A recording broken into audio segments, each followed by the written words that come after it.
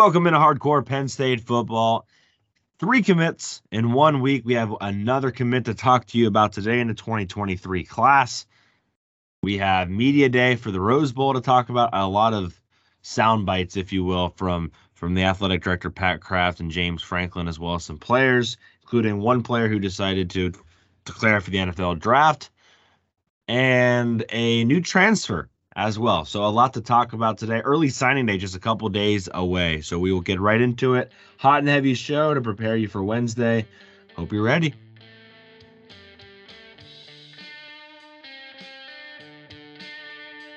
Penn State wins the Big Ten title. 38-31. Welcome back to Camelot. He's going to put it up on first down. He's going for the bundle. Garrity! Touchdown!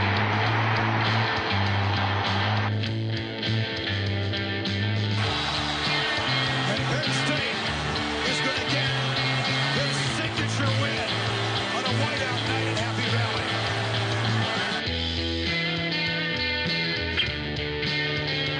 Testaverde throws. It is intercepted. It is intercepted. Pete Giftopoulos, his second of the game, and Penn State will win the national championship. Barkley off and running. Saquon Barkley. Saquon Barkley. Touchdown Penn State.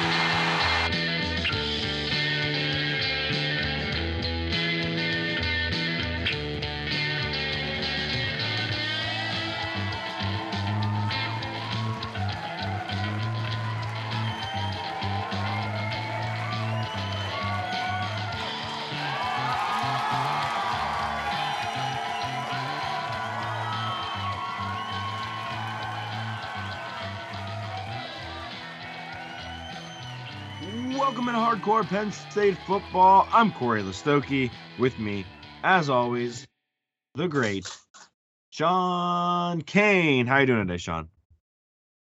Easy like Sunday. Easy Whoa. like Sunday morning, Corey. How are you? Almost not easy like Sunday morning. Yeah, almost. I'm doing well. We had a kind of lazy day Saturday, and it was fantastic. I mean, we got a couple things done, but pretty lazy day around here. What about you? Yeah, we had a Christmas party last night over Mike's house, who we've had on the show. Fun time as it always is. I got the part that wasn't fun was watching the Dolphins lose again. Close. It makes it worse. I'd rather get blown out. I honestly didn't watch it, to be real with you. I was Yeah. going against what's his name? Dawson Knox, is that it? Dawson? Yeah, he had a good game. He tore me a new one against my fantasy. I think he ended up with like 21 points or something like that. So that wasn't very helpful. But it's early. I don't want to jinx it. But I think I'm probably going to advance in both of my fantasy league playoffs. So Congratulations. probably jinx it now. Don't get But, too ahead of yourself. You'll end up like the Colts did yesterday. That's true. Well, I had Kirk Cousins from both of my leagues. Oh, And There you go. although he had those 2 interceptions, the 4 touchdown passes and 300 yards made up for it. So, yeah, it was a back and forth day there. But and then I had Justin Jefferson in one league. So yeah, things are looking good. But do you think somebody like James Franklin or really any coach that's been through, who's had to coach at places like Idaho and be like just low level coaches, do you think they look at Jeff Saturday and just go, how does this guy get a head coaching job coming off the streets at ESPN? yeah, Because he's so bad. I Obviously, he never coached before. I love the coincidence of the fact that all of these come from behind wins are against Matt Ryan too. I think that's pretty hysterical. Yeah. I mean, how many times can you lose by being up by that much? I mean, it's honestly at this point kind of freaky. because the thing is, even though it's the biggest point differential, it's still not his biggest choke job yet. It's still not his biggest blown as far as the magnitude goes. Definitely yeah, which is just nuts. But it's funny. I know. Shout out to Donnie, kind of a family friend of mine. Came down here for the Auburn game. Actually, he actually I took thought you meant Donnie Collins. No, but always Donnie Collins too. Yes. But Donnie's flight got rerouted when he came down to Auburn, and I think he Ubered from like, I don't know if I think it was from Montgomery. I don't think it was from Birmingham, but I'm not sure. All the way to Auburn, he had to Uber all the way there, which I thought was just nuts. But he's a Colts fan, so Oof. yeah. A lot of talk about today, Sean. We have. There is. We have a new commit that we're going to get to in just a second. I guess I can throw up. I don't have it up yet. But we have a new commit that we need to talk about. We've got a new transfer. I don't know if we discussed the Alex Felkins, the kicker. Nope. So we need to discuss him too, because that happened a while ago. I know we tweeted about it, but I don't think we actually discussed it on the pod. So we have two specialists we need to discuss. You guys sent us a bunch of fan questions this week. It's amazing how sometimes I just blame Twitter's algorithm, honestly, because sometimes we'll get like 3 or 4, and then sometimes we'll get 20, and we got 20 this week or something stupid like that. A lot of the questions you asked, I think we're going to answer throughout the show without necessarily answering it during the fan question portion. So if you're like, whoa, you didn't answer my question, we'll probably get to it in the recruiting realm of things. So just be patient with us. But otherwise, yeah, we got a lot to talk about. Let me get the show schedule up here for you so I don't forget anything. Sean, a lot came out of media day. We know some guys that are going to play.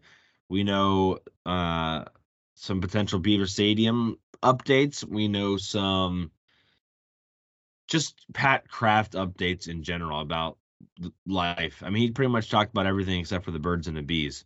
So we'll talk about some of the things he mentioned. Obviously, the relationship between him and James Franklin seems night and day between the relationship between Franklin and Sandy Barbour. So take that for what you will. Yeah. I mean, I listen to Pat Kraft. He is just so much more transparent than we've ever seen in the athletic department. I think that alone is a welcome change from not just Sandy, but the past regimes as well.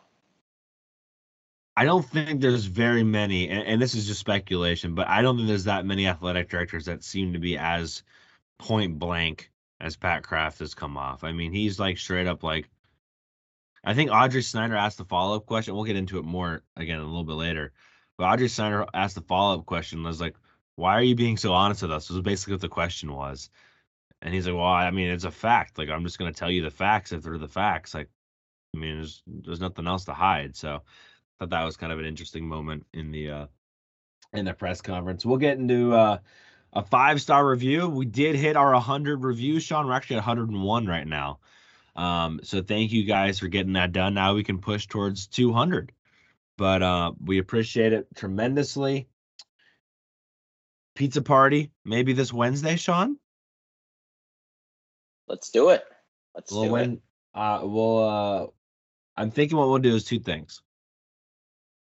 We'll put it on Twitter. I'll get pizza for you over there. I'll get pizza for here. And then I think we'll randomly choose somebody. We'll do a giveaway, a pizza party giveaway, and we'll take care of one person's household for pizza for the night. That's what I'm thinking. Yeah, that sounds awesome. I am very excited for the pizza party and just eating pizza on here with you, Corey. Yeah, so let's aim for that on Wednesday. So I'll put out on Twitter today, probably a giveaway. I'll do 2 things. We'll do, like, make sure you have to retweet and follow the account, and then one person will win a merchandise item of their choice, and one person will win the pizza party. And we'll I guess we'll announce that, or we'll decide all of that before the show on Wednesday night. So if you're on Twitter at HardcorePSUFB, that's the place to be for to get into the giveaway. Again, we'll give away a merch item, and then I guess I should cap it by saying I'm not gonna. If you have like 18 kids, I'm not paying for pizza for 18 kids, but we can be reasonable about that. But we'll get a pizza party for somebody that's been listening to us. We appreciate you guys. So that was cool that we hit that. You guys came in strong. Like I guess we sounded desperate enough, but you guys answered the bell. It went from like 94 to like 101 pretty quickly. So thank you there. Fan questions again. We just kind of talked about that, and then transfer portal and recruiting news. I mean, got a lot to discuss there as well. So, let's start with the big one, right? The enchilada, if you will, and that is a commitment. Ba-ba-bum, ba-ba-bum, ba-bum. We need some like a noise thing there. We'll have to work on the noise thing for next year. Maybe that'll be one of our goals, Sean. Yeah, soundboard or of some kind. Yeah, I know I can do it, but getting it so you can hear it as well is going to be the tricky part. But we'll figure it out. But Penn State lands a commitment, the 22nd commitment from the 2023 class in linebacker Kavion Keys. I believe he's a 4-star unanimous across all the recruiting boards, but we're definitely going to consider him a 4-star guy. Linebacker from Virginia. I think he's like the 15th best in the state of or linebackers in the country, and the 5th best from the state of Virginia. Penn State has got, according to 24/7 Sports, 6 out of the 10 top players from the state of Virginia. So the Virginia pipeline is very, very strong right now. This is a big commit. This is the 3rd true linebacker in this class. It does a couple of things. Number one, you have Tony Rojas, you have Tamir Robinson, and you have Kavion Keys, which is just, I think, the best linebacking class that James Franklin has ever recruited. It's just very talented. But the second best thing it does is it lets potentially Dakari Nelson, the safety in this class, to stay at safety instead of playing at linebacker, which he thought he might do. So I think you see Dakari Nelson stay at safety now. He's had a really good year for Selma High School at safety. So, yeah, I think now you can play KVI. And also, like, Sean, we don't, Penn State isn't looking like they're desperately going to need all these guys to play next year, too. So you can have some flexibility there. But, I mean, Tony Rojas, Kavion Keys in the Sam or Will spots, most likely. Tamir Robinson looking like he could be playing in the middle. But a lot of good depth, but also some really star-studded talent that could really, Kavion Keys could be a household name for this Penn State squad in the next couple of years. What are your thoughts, Sean? Yeah, this is a kid that we've talked about since really I came on the pod. He's been on the radar, and a guy that if we were to add, we would have been really excited about because of what he brings to the football field. He's got speed, he's got a big frame, sort of like Tamir Robinson in that way. Now, Keys played in a 3-4 defense in high school where he came off the edge, so we obviously run a 4-3, but, it's kind of going to be like a reverse Micah situation where he played a 4-3 in college and then he plays a 3-4 in the NFL. So he's going to be kind of in that mold where I think you're going to see him blitz a lot. But yeah, he's 6'3", 205. So obviously he's going to get bigger than 205. He's got to be bigger, but he will. And I'm not sure if he's enrolling early or not. I would like to see him enroll early, but I'm not sure if he's doing that. So yeah, this is he has a really fun huddle videos to watch because he is one of these guys like the 2 previous commits that we just had that just loves to get after the quarterback. So really excited about this kid. Happy we stuck with him. And James Franklin's work has paid off. And being able to land a really good prospect, another guy from the state of Virginia, where we've really cleaned up this year.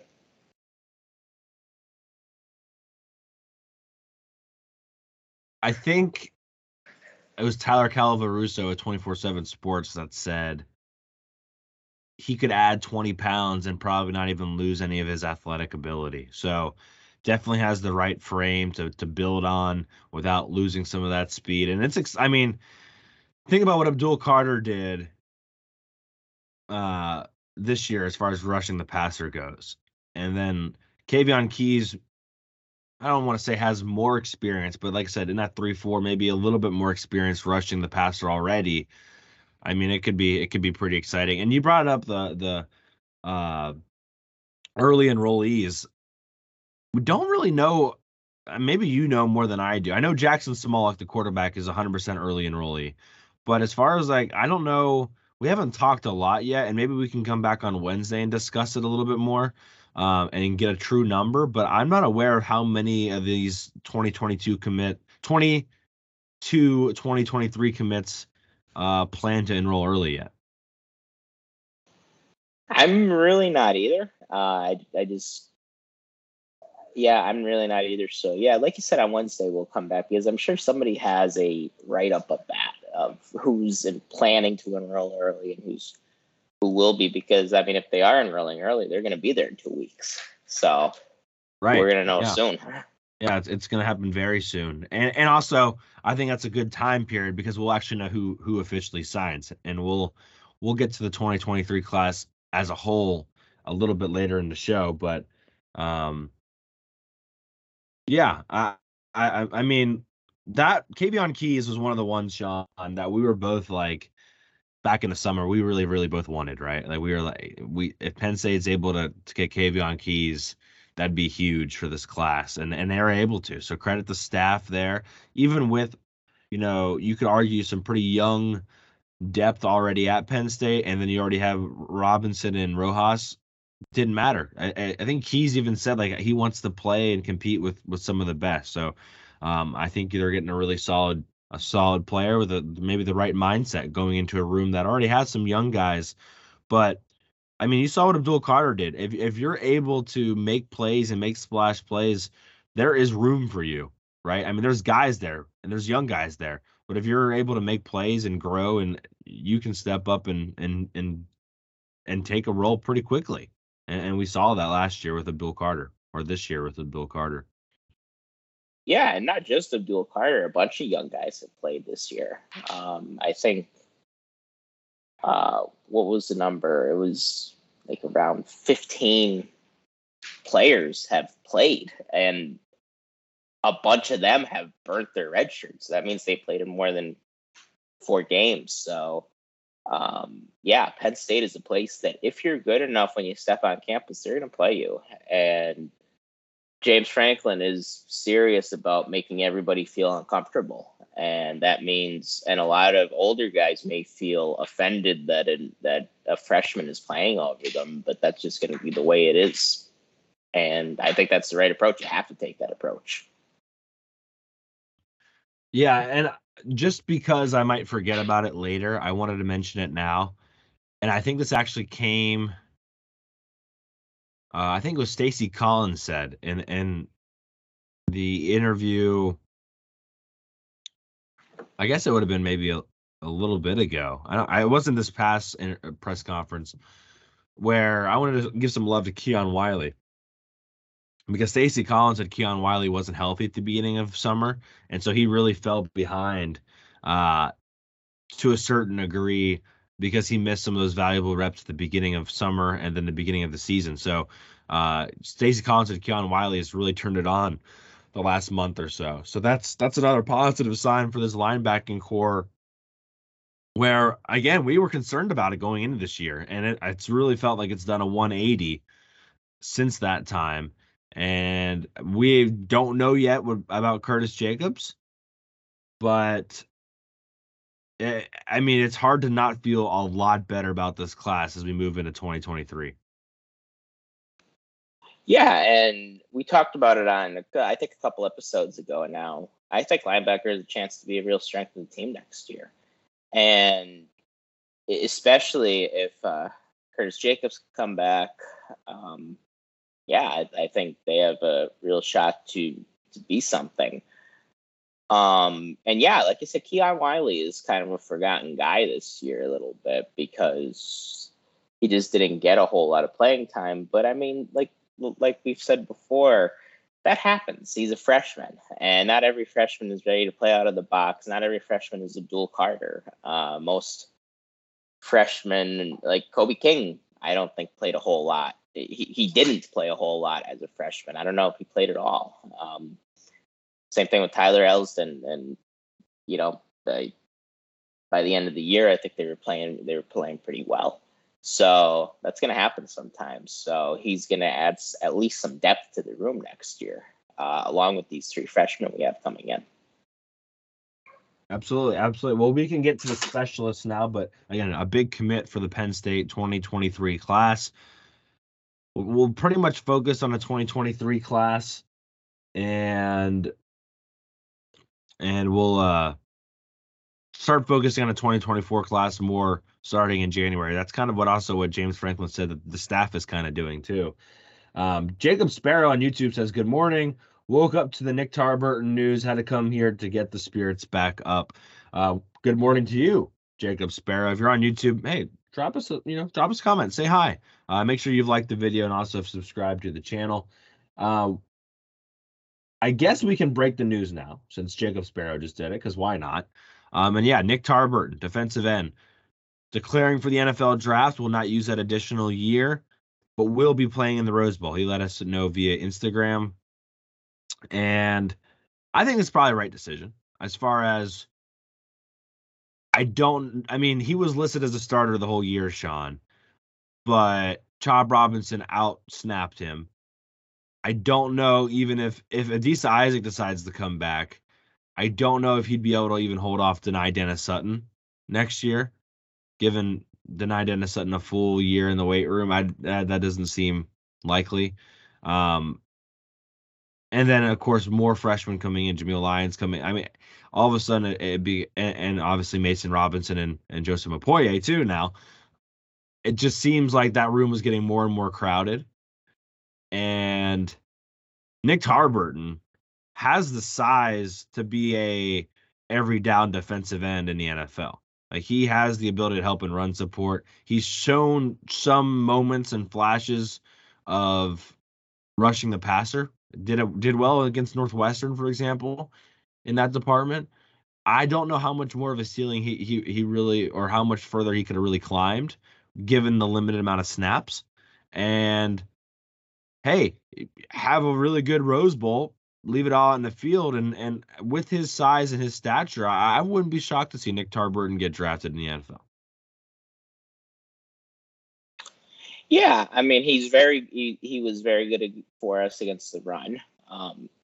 That's kind of his calling card, is run defense from the defensive end position, and that's valuable. And yeah, like you said, he's a decent pass rusher. He's not going to knock your socks off, but he's decent. And he didn't play on third down a whole lot for us, but I think a lot of that is the product of having guys like Adisa Isaac and Chop Robinson available.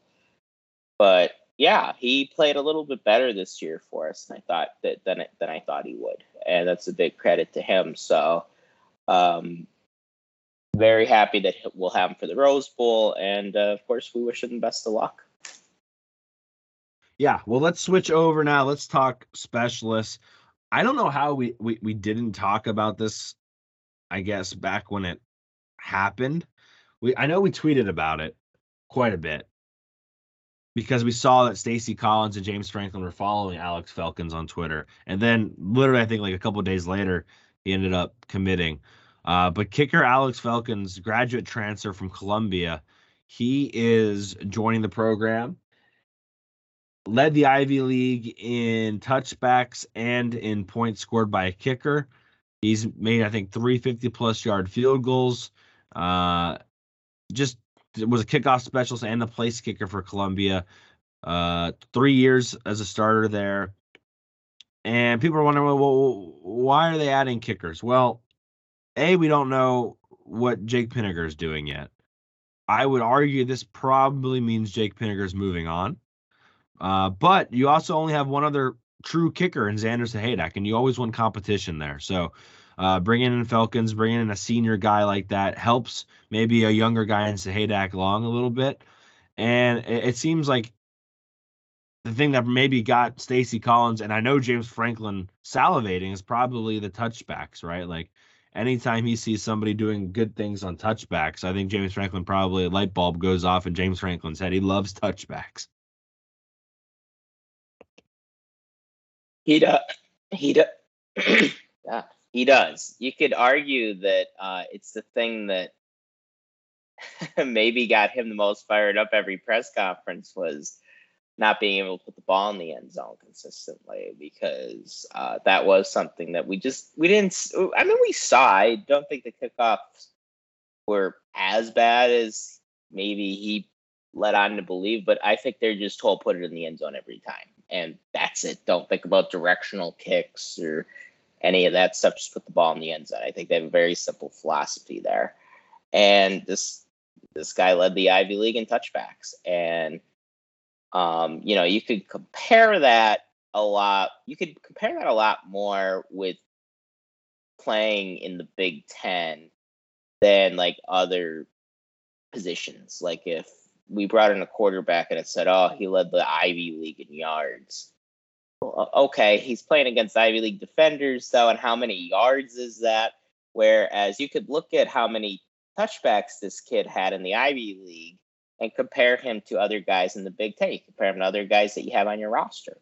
So that's valuable. And yeah, I think a lot of the people, I hear people when they say, well, why do we have so many scholarship specialists? I mean, maybe they're not too thrilled with the situation with the specialists right now. Maybe they're not too thrilled from what they see with Sahadak, and when we get to punter Paqueta, maybe they want to see better.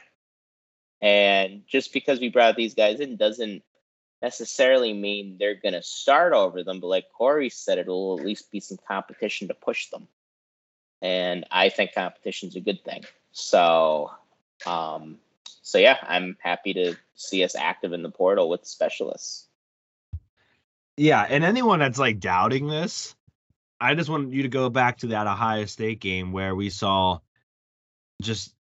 that just encompasses exactly why you need to keep getting specialists. I mean, the two missed field goals, then they decided to go for it. Like, that shenanigans, you can't have that. And then to come right back in that game and him to hit a longer field goal later in that game, that inconsistency is exactly why you want to keep going out there. And again, a senior guy, a guy who has a lot of experience, has maybe been through the ups and downs of a kicking life in the college world, and Alex Falcons. I think this is a solid get. Again, I don't think it made sense to go get a younger guy because you already have Xander Sahadak. I think now you supply some veteran leadership to the room, especially if Jake Pinniger decides to leave. I think that's a smart move there. Let's move on to the punter. I guess it's not. I think we've had an Australian punter before. I can't remember his name. Pascarella. Thank you. But Riley Tompkins, Australian punter, originally from Mentone, Australia. I don't know where that is. So I was fortunate enough to live in Australia for 2 years. I don't know if you knew that, Sean. Is there anywhere you didn't live in the world? I've never lived in a lot of places, but Australia is not one of them. Interesting. I don't know where. I'm gonna look it up. I have no idea where Mentone, Australia is, and I'm a genius as far as knowing everywhere. But how did the seasons work down there? It's currently summer for them. Okay. Yeah, I didn't know if that was just like a rumor that we always grew up with, if it was just like an urban legend. So it's real. No, it's Southern Hemisphere's flip-flopped. So okay. You got actually, do you know why that's the case? A little scientific fact for you. Probably because of the way the Earth rotates. I don't know. It is because of the slight angle on the axis that the Earth is on. So if our Earth was perfectly straight up and down, we wouldn't have any seasons. But because of that slight tilt, that causes the seasons. Interesting. You learn something new every day. what I'm here for. Okay, so Mentone he's actually in the Victoria state, if you will. They don't call them states, but so he's in the very, very southern part of the continental part of Australia. So he's not in Tasmania, but he's in like the very southernest point, or almost southernest point of Australia, close to Melbourne. He's outside of Melbourne. So I've been there before. But anyway, Did you see kangaroos? the kangaroos are all over the place, dude. That's what my brother said. He visited there, and he was like, "Oh yeah, they just walk around." They're worse than deer. I mean, Yeah, it's that's what dangerous how Rob many said too. kangaroos there are. Riley Tompkins came from Australia. Now we know exactly where. Went to FAU, punted a bunch for FAU this year. I think his average was in the top 12 in the country last year as a freshman, which is pretty incredible. I think this could be a secret, really, really awesome get by the staff when it's all said and done. This guy had 26 punts inside the 20. He had a long of 71, but he had multiple longs in a high 50. So he can punt the hell out of it. He can finesse it inside the 20, and he has 3 years of eligibility. I know there were some question marks on Twitter about that. I thought he didn't. I thought he only had one. No, he has 3. I don't know where the 1 came from. At least what 24/7 Sports is reporting, it said 3. Okay. Yeah, I hope it's 3. He was born in 2000, and he was a freshman for FAU. I thought the reasoning was because he played in Australia, and I don't know. But As far as what I saw, and 2 different news outlets said he has 3 years of eligibility. okay, yeah, I mean maybe, but I've seen in multiple places too that he only has 1. But Yeah, I don't know why they would list him as a freshman if he didn't have. That doesn't make sense to me. But then, like I said again, I've seen where people said 3 years. So we'll keep an eye on that. But I would surprise me, Sean, if they would go get a guy who only has 1 year left. I don't think that would make as much sense, knowing you have, at least a couple of guys you could ask to punt next year. And with Alex Paqueta there and Nwosu, it doesn't make sense. It doesn't make a lot of sense to me to bring in like a 1 year guy at that position. And like I said, this guy's going to be a stud. I mean, I think Alex Paqueta is going to really have to battle to get us to earn the spot next year. Barney Moore will be gone. I think this guy is going to be the real deal. So it's going to be a battle there, which will be fun. Again, we just talked about competition. I think this guy brings in the competition, Sean. yeah, I would say he's probably the favorite to start next year. At this point in time, and there's going to be competition, and like we said, the word competition a lot so far, but there is, and that's a good thing. And no matter what, and I think Tompkins has to be the early favorite. He was a freshman All-American, and when you have that title already going into a room, yeah, I think that gives you an edge. And Paqueta was one of, if not the best punter in America out of high school. So when you have that going up against a freshman All-American, I mean, that's pretty ideal situation for trying to figure out figure out the punter spot. So I'm happy we landed him. I am curious to see. We won't know this until after the bowl game, in all likelihood, how the scholarship numbers shake out with the recruiting class and with guys going to the NFL. So right now, you can't really tell because you just don't know who we're going to have coming back next year. But you will in a few weeks. I need to clarify something because I spelled it wrong because I'm an idiot. Not Tompkins, Thompson. I think I have Tompkins on the graphic. Yeah, Thompson. Riley Thompson. So I apologize there. Riley Thompson. So 24/7 Sports by Kevin Fielder 4 days ago said he had 3 years of eligibility.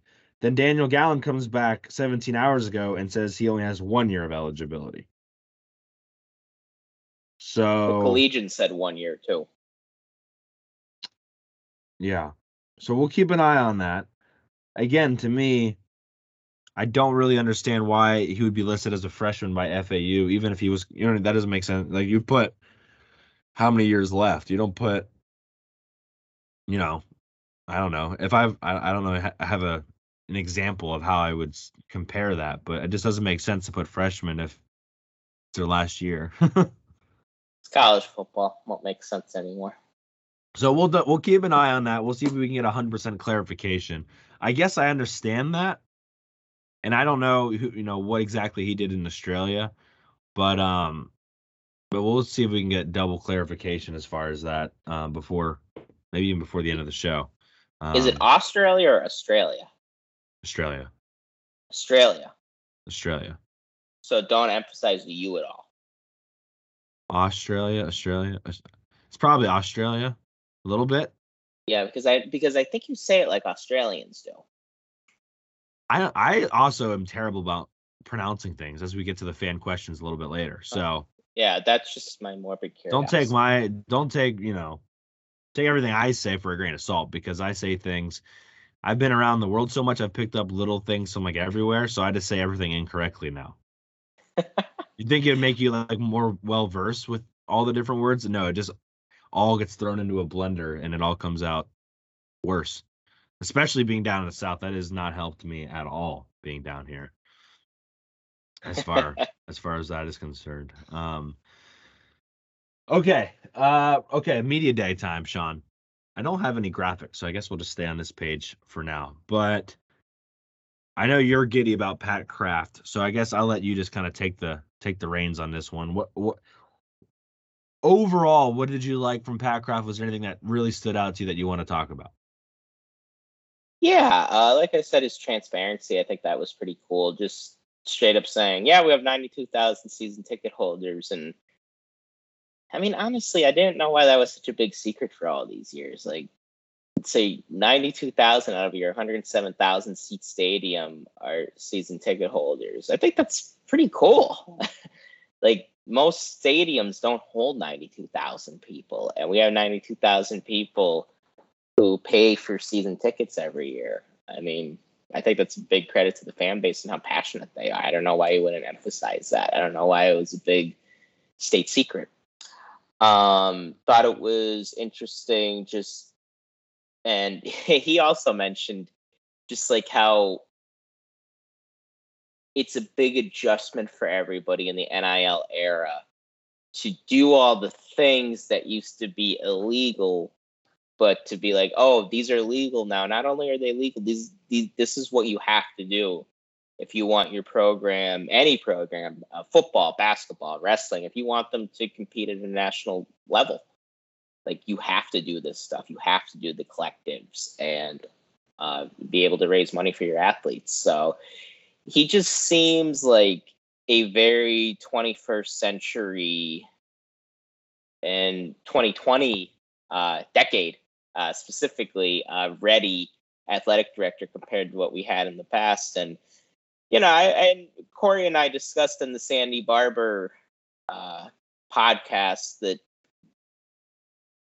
she got too much hate sometimes, but I understand why she had criticism in other ways, because transparency, the energy that Pat Kraft brings, it just wasn't there at Sandy. And I think this guy is just so focused and so in line with James Franklin. Like, James Franklin and Pat Kraft actually sit next to each other on the team airplane when they go on road games. And I just don't think that happened in the past with past athletic directors, and not just Sandy, but any of them. I think it was more like, okay, Sandy Barber is James Franklin's boss.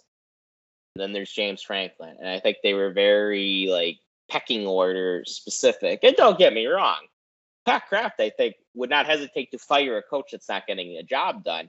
But while they're here, it's important to be in alignment with them and to try to give them everything they could to win a national championship.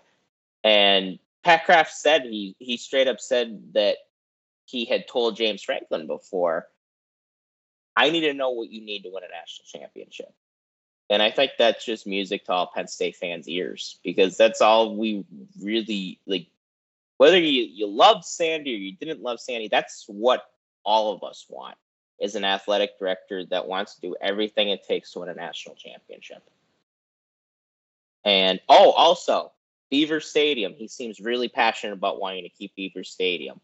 So for all you out there that really want to keep it, it sounds like Pat Kraft agrees with you. Oh, and there were also 19 studies done in the past 5 or 6 years on the status of Beaver Stadium. And I have a lot of questions about that. I'm like, why did we pay for 19 studies and none of us know any of this information? Who was paid? Who did these studies? What did they find out? Like, these are just things that happened. And I don't know. I have no idea what went on there, and I don't even know who did these studies. And that just speaks to the lack of transparency that was always there with the athletic department. Yeah, it's been a while since that first model Beaver Stadium renovation came out back in 2016 or 2017, whatever it was. I mean, it's been a long time since then. So, who knows what was all going down. Jacob Sparrow wants to know if you know Steve Irwin real quick.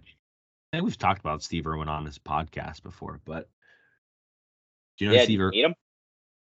I didn't meet him, but I was able to see him in person before he died. Really? Yeah.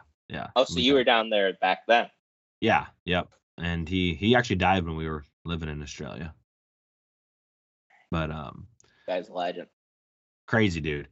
I thought Sandy Barbour was very careful about how she tiptoed around things. Calculated, maybe, to a certain degree.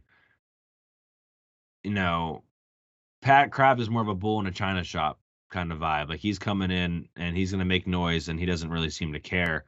Sandy was very precise about what she said and didn't say. And most of the time it was what she didn't say. There was more from what she didn't say than what she said most of the time.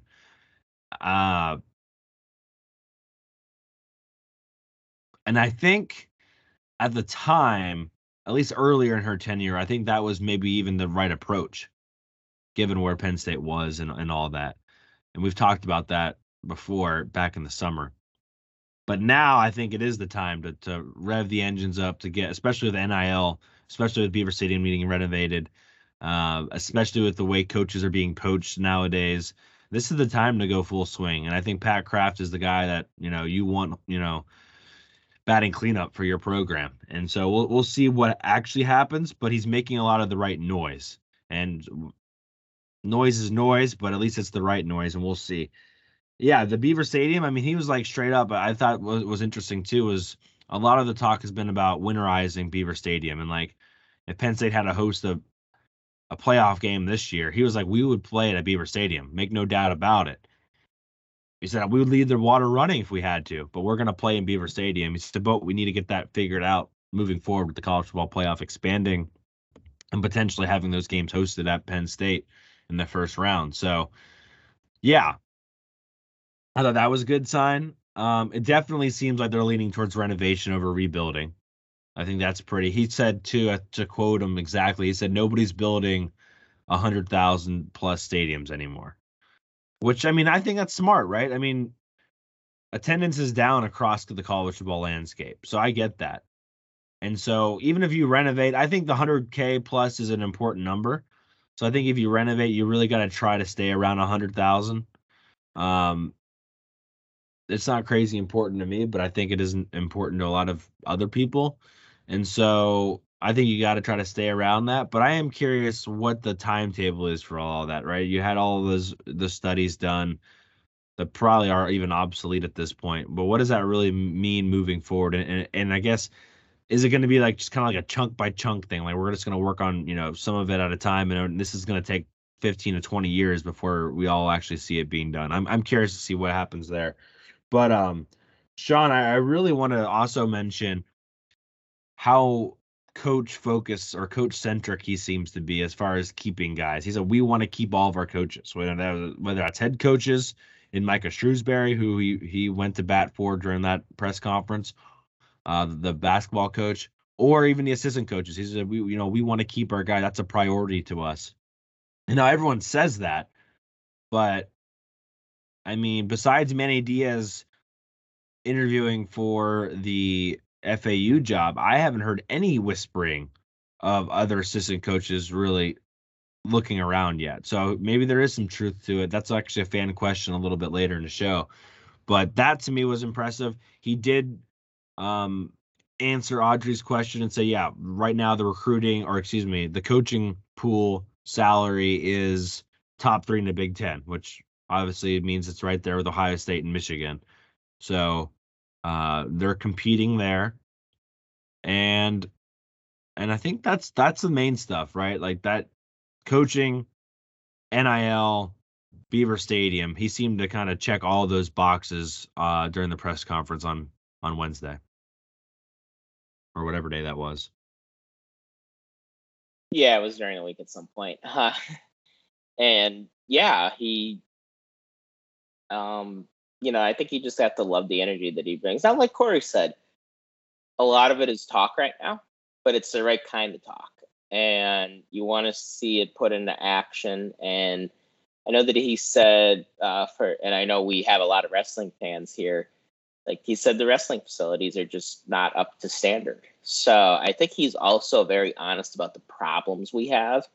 Whereas a lot of athletic directors, and not just people we've had, but athletic directors all over the country, they want to gloss over problems. They don't want to really address that. They might address them behind the scenes. They do.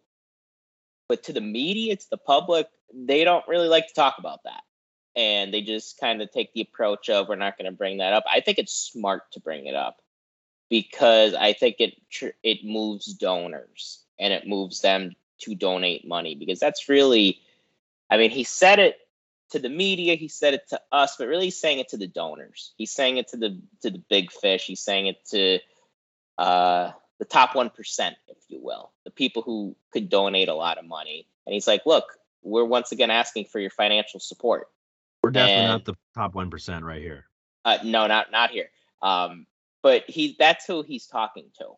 So there's a reason he said it, and I think it's a smart way to approach it. Yeah, well, let's move on from him. I think we're all happy with where that's at, which is saying something. James Franklin kind of reiterated the same stuff, right? Like, very happy. It seems like the one thing I thought was interesting was he said something about he doesn't have to go to certain meetings anymore to vouch for his program. I thought that was something interesting Franklin said. He said, now I have time to go do other things because I don't have to be a salesperson when it comes to those things, which I think just goes back to the alignment thing, right?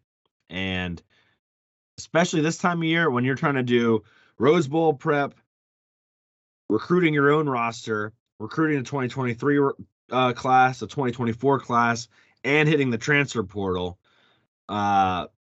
One less thing as far as going to bat, as far as budgets and stuff for 2023 and renovations and new improvements and all that stuff. If you don't have to sit in those meetings, that's a couple more hours you have for somewhere else. So I thought that was an important part of it.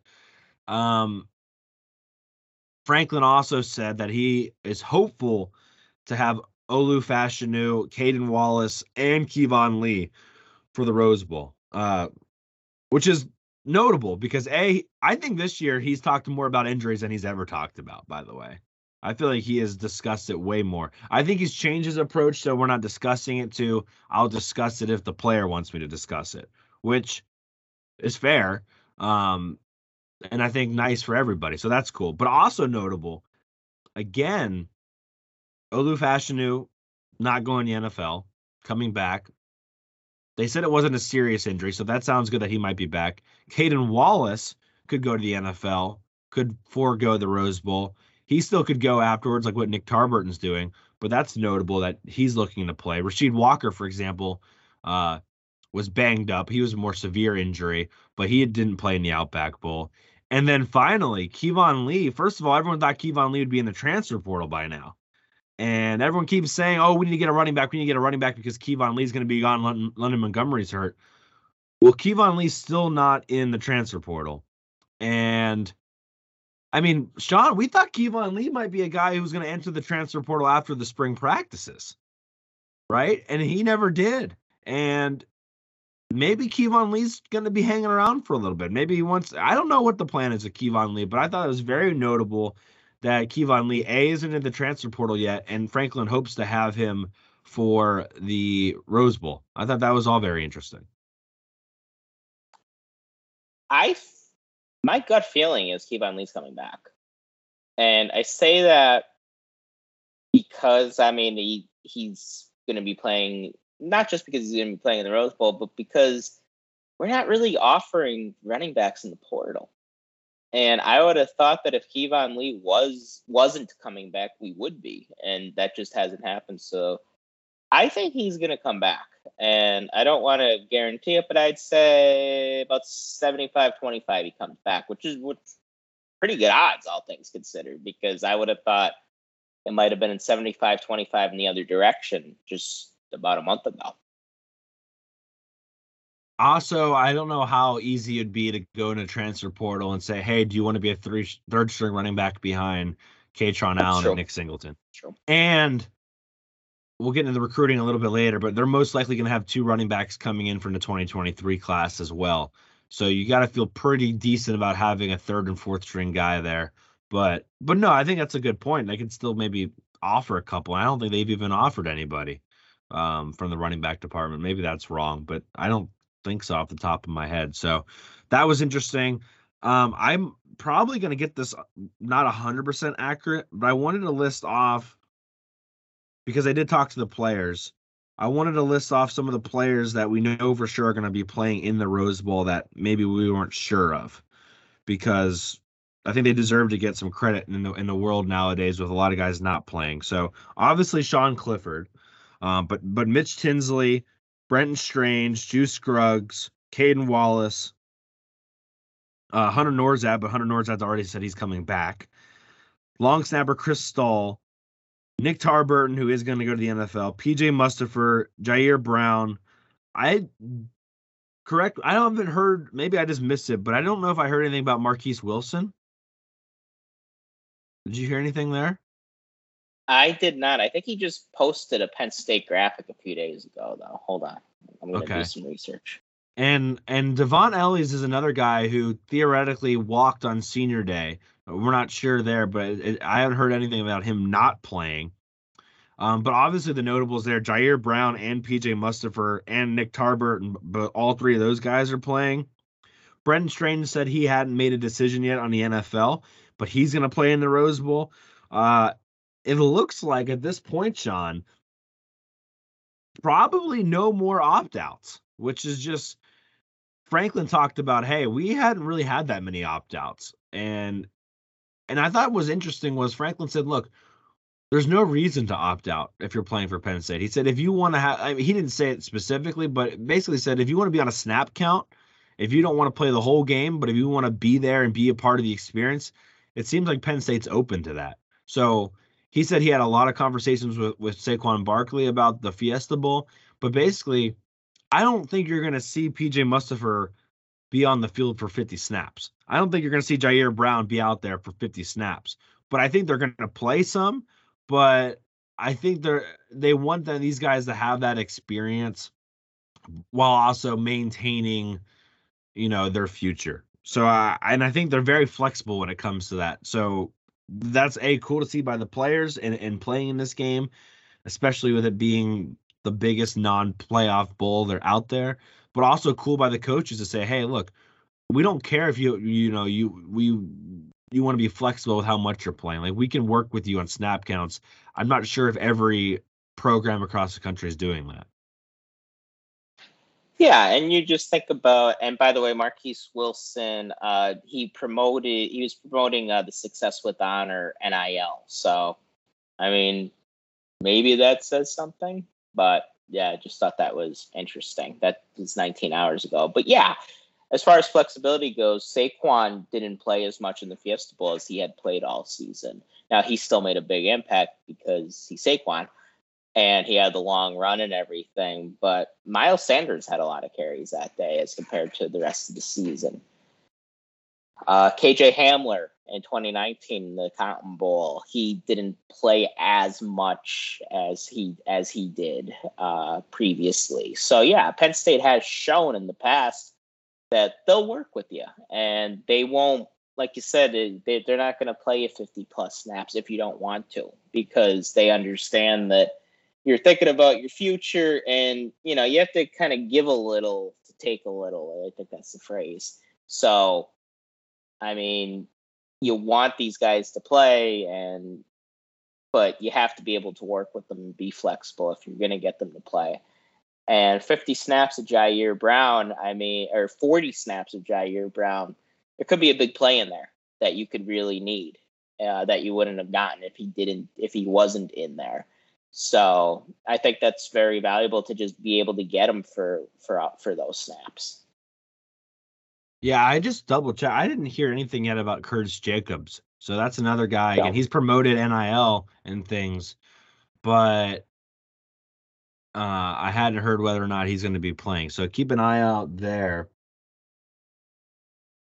I think it would do wonders if he came back for another year. And I know fans say that a lot. Typically, I honestly lean towards going to the NFL because I don't think the NFL doesn't care about production as much as they care about parameters and measurements. So you could have a fantastic year as a corner, but if you're still short, like Daquan Hardy could have like 6 interceptions next year, not going to really increase his stock that very much. That's just how it is, because he's not a tall corner. And he will, like Daquan Hardy could have 6 interceptions, could lead the country in interceptions, still not going to be a first-round pick the following year. It's not going to happen. Joey Porter Jr. could have had 1 interception, probably still would have been a first-round pick. That's just how it is. So I don't think it's going to drastically improve his stock, but I think there's a couple things he can still work on from a technical perspective that would help his game out and maybe get him into that second round, maybe even first round, depending on how well he does. But keep an eye out there. I think that's probably the biggest one out there still that we're not 100% sure on.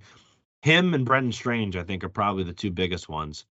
Sean, the only other thing, and we can talk about it a little bit more. Why don't we save the Manny Diaz stuff? There's a fan question regarding it. Let's save Manny Diaz for the fan questions, because there was a question about assistant coaches. We'll talk about Manny Diaz there. 5-star review time. We did it. Over 100 reviews, most of them being 5 stars. This was the latest one that came in. I think tired of picking a nickname, ! I thought we had a tired of picking a nickname before. But regardless, I looked back, I couldn't find it. Well, this is tired of picking a nickname with an exclamation point. Right. Maybe that is the difference. I don't know. Yeah. 5 stars, unmatched content. Been listening all season and blown away by the knowledge and entertainment provided. Keep up the good work. Thank you. Tired of picking a nickname, ! Thank you. Appreciate it. Takes 2 seconds to write a 5-star review on Apple Podcasts. We'll read it on the show and we'll send you a sticker. So make sure you guys reach out to us. We'll get you a sticker as soon as we possibly can. We're over 100. So now I guess the goal, let's try to get to 200 before the end of next season, I think is the goal. So let's see if we can get there. Piece by piece. You can't eat an elephant all at once. And we appreciate you guys. Again, we'll do a little giveaway, little pizza party giveaway. But thank you guys so much. I want to double check just to make sure, see if we didn't have sometimes Apple loads weird. Maybe there's another one for me to read that's not on there. But no, we really appreciate it, guys. Nope, that's all I got. So thank you guys so much for the 5-star reviews. Keep them coming. Keep them coming. I saw we're at 32 5-star reviews on Spotify, and we're a perfect 5-star rating there. So thank you for the 5-star ratings on Spotify. We appreciate that as well. Yeah, we appreciate them from everywhere. So it's just great to hear the positive feedback from everybody. So yeah, 101, and look, guys, when we get to 200, I mean, we're going to get drunk or something. So that's going to be even more fun. Yeah, exactly. Bingo. All right. Well, it's everyone's favorite part of the show, and that's fan question time. So, again, fan questions, drop them at Hardcore PSUFB. We have a spot there to do it every single episode, really. So make sure you're ready for those. We have a mixed bag here of questions. We're going to start out a little bit negative, Sean. Actually, a lot of the questions are kind of negative. But this question comes from Phil Runs Pittsburgh 262. And he says, I've seen multiple Super Bowls and Stanley Cup titles for my favorite pro teams. Will never enjoy a World Series, yeah, especially if you're a Pirates fan. Will I get to witness a Penn State Natty title in my lifetime? With three question marks. And I did clarify, I want to know how long this guy is. If he's like 95, I'm going to say probably not. But he says he has about 50 years of viewing left. So I guess I'm just going to keep it simple and say yes. Because I think with the playoff expanding, Penn State's going to be, most years, I would say Penn State's going to be 3 wins away from winning a national title, or 4 wins away from winning a national championship. Whether they're able to win those 4 games, who knows? But they will have a path to at least win one, which maybe they hadn't really had one except for a couple of years. So I'm going to be positive here and say yes. Sean? This question cuts deep for me because for me, I'm a Yankee fan. We won a World Series. But the Dolphins haven't won a Super Bowl since 1972. Penn State hasn't won a national championship since 1986. Flyers haven't won since 1975. And the Sixers haven't won since 1982.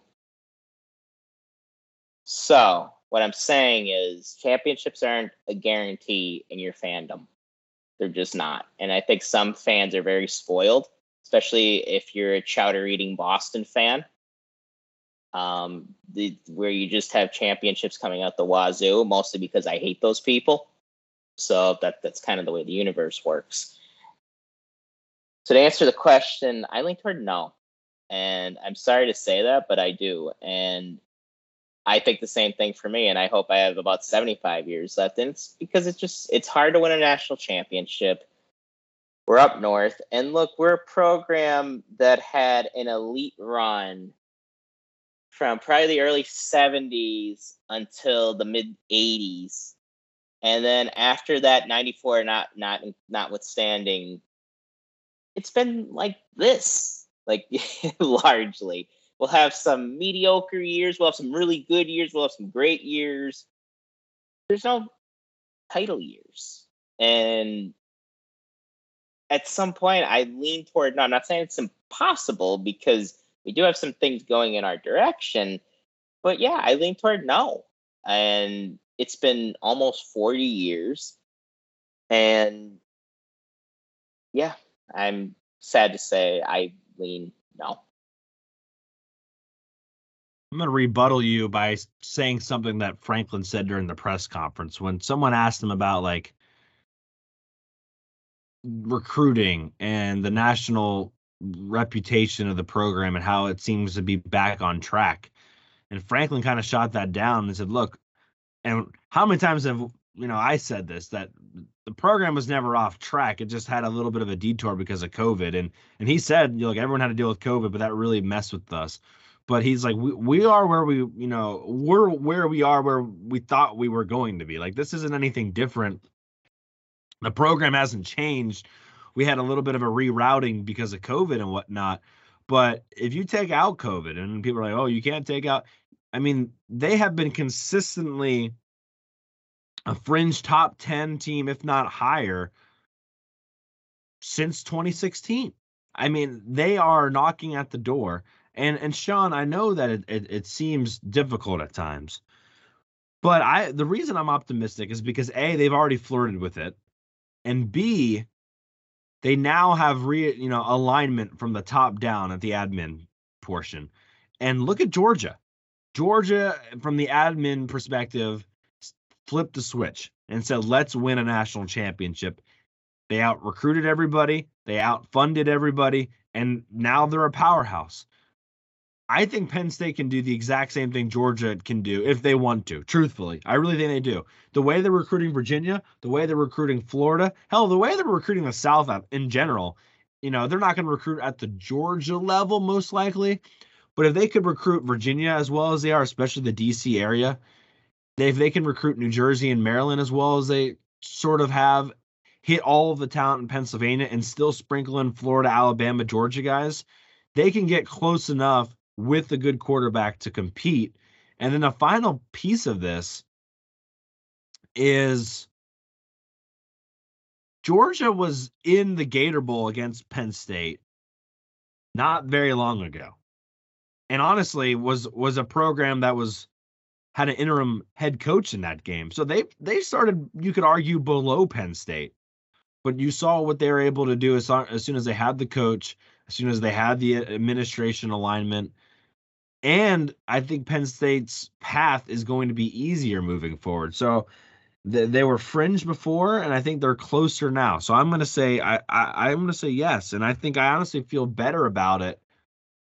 Well, I definitely feel better about it than a couple of years ago, but I'm feeling even better about it than maybe 2018, 2019. I think they're really moving in the right direction. They got a potential opportunity to stack classes. They got a blue chip quarterback, and again, I want to stress it one more time. They have alignment from the top to the bottom, which it's so important in college football, and I think they finally have it. We have alignment within the athletic department, yes, which is a very valuable thing. Well, we don't have an alignment from the donor base for multiple reasons, and a lot of that has to do with the way that a head coach was fired 11, who's been dead for 10 years, was fired. And I don't know how you get past that. I mean, I think a lot of those fans are older. So when when millennials, like the under 40 crowd gets, when they acquire more money, maybe that won't be as big of an obstacle as it is. But right now we don't have that alignment from the donor base and the athletic department. And again, let me be clear. It's very important to have that alignment between the athletic department and the head coach, because we hadn't had that. And James Franklin, I think, even said that he would have to put his, like you said, his fundraising hat on and basically beg for everything. And he doesn't really have to do that anymore. But right now, because of the way things went down with Joe, it's hard to get money from some people. It's impossible to get money from some people. So right now I don't think we have total alignment. Yeah, I think that will change a little bit with Kraft too. So I'm not ready to, it's not like they're waves behind. I think what Kraft said too, the amount of ground they've made up in the last year with Pat Kraft. I mean, I think they are in the conversation. They're not at the Georgia level, or they're not at maybe even like the Auburn level from what I've heard, but I think they're getting there. We can have that conversation a lot more here as we get into the part of the season where they don't play games. This question came off super negative. I mean, this one was like, I don't even know where it came from and why it was so negative. This is from Hero Francis. Can anyone come up with a scenario how we can beat Utah in the Rose Bowl? I just can't find the explosiveness and potential stud against Utah from the current roster. I don't know if this person forgot that Nick Singleton plays for Penn State. I don't really know. Like, I get it. And the perspective of Utah just beat USC, and that's what's on everyone's mind right now. But Sean, you texted it to me, and I know it's not synonymous, but Oregon State just beat the brakes off of a Florida team that beat Utah. And this idea, I think it's easy money right now. Everyone's taking Utah to win this game because of that USC performance, as if the Utah offense is super explosive. That Utah offense only looked good because it was going against one of the worst USC Just wait until the Cotton Bowl and Tulane throws the ball and runs the ball all over USC. And that'll make you realize, okay, maybe USC's defense really isn't that good. I mean, we've been saying that all year, but that's going to change people's minds a little bit. Utah is not going to be able to move the ball very well. We talked about it, I think, last episode about we think it could be a pretty defensive game. Utah is going to struggle to move the ball. Cam Rising is getting a lot of credit for being like a gritty quarterback. I don't understand why that is going towards Cam Rising and not Sean Clifford. I think they're pretty like mirror images of each other as far as being a gritty, tough guy who can sort of run, has a lot of experience. I think they both make mistakes. I think I think honestly the quarterback situation is like dead even as far as I wouldn't give the edge to either quarterback. Which to me then is like, okay, your surrounding cast. Utah doesn't have the same talent as far in the running back department. I don't think their offensive line is probably as good as Penn State's if Olu Fashanu can go, and Caden Wallace can go. So to answer this question straight up, I think there's a lot of scenarios where Penn State wins this game. I don't think it's going to be easy by any stretch of the imagination, but to come off this hopeless with the game being 2 weeks away, I mean, come on. What are we doing here? Penn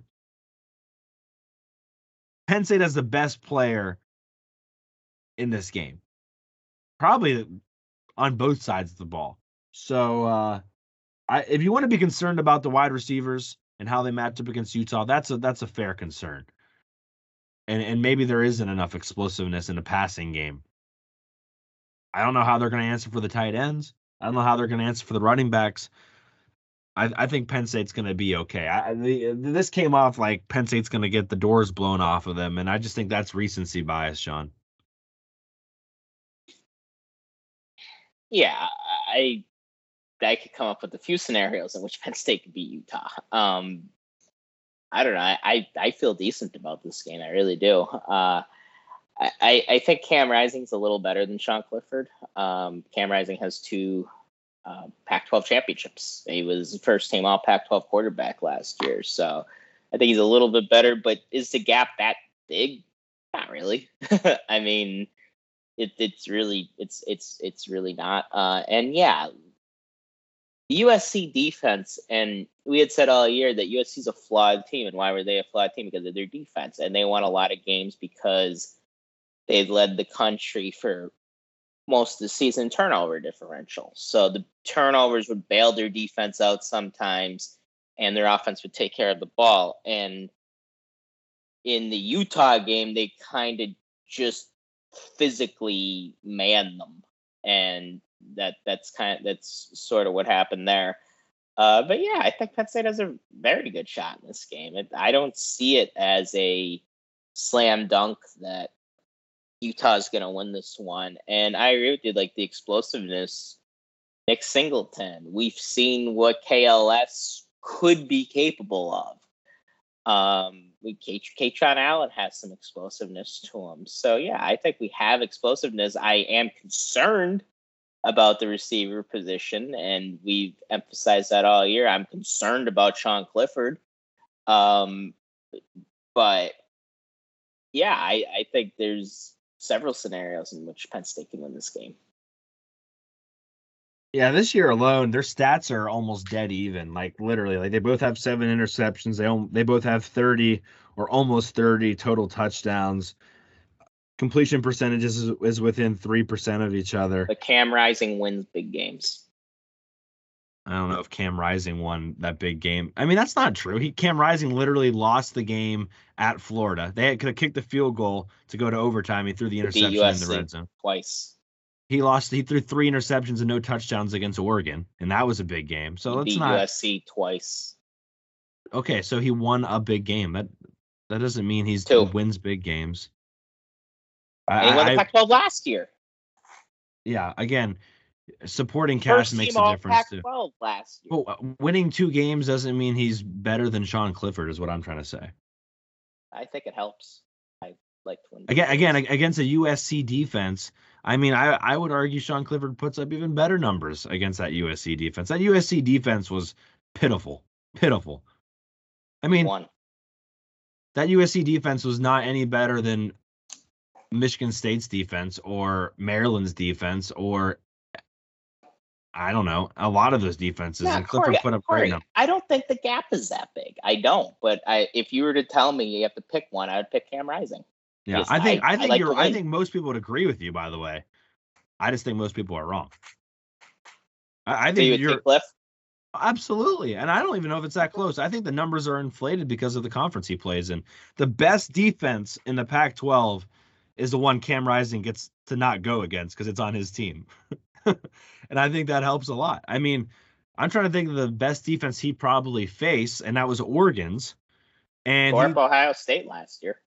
Ohio State's defense. Ohio State's defense wasn't very, and they did a lot of it on the ground. Lost.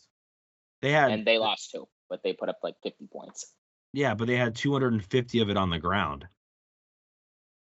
Yeah, I mean, like I said, I'm not saying the gap is that big, but if you were to give me the choice, I would take Cam Rising. Brushfire, yes, we are going to talk recruiting just after these fan questions. Yeah, and I think most people would agree with you. I just don't. Again, based off of what we've seen defensively from the Pac-12 versus the Big Ten over even the course of their career, yeah, I'm going with Cliff. And guess what? We get to see them both without their best weapons. See what they can do.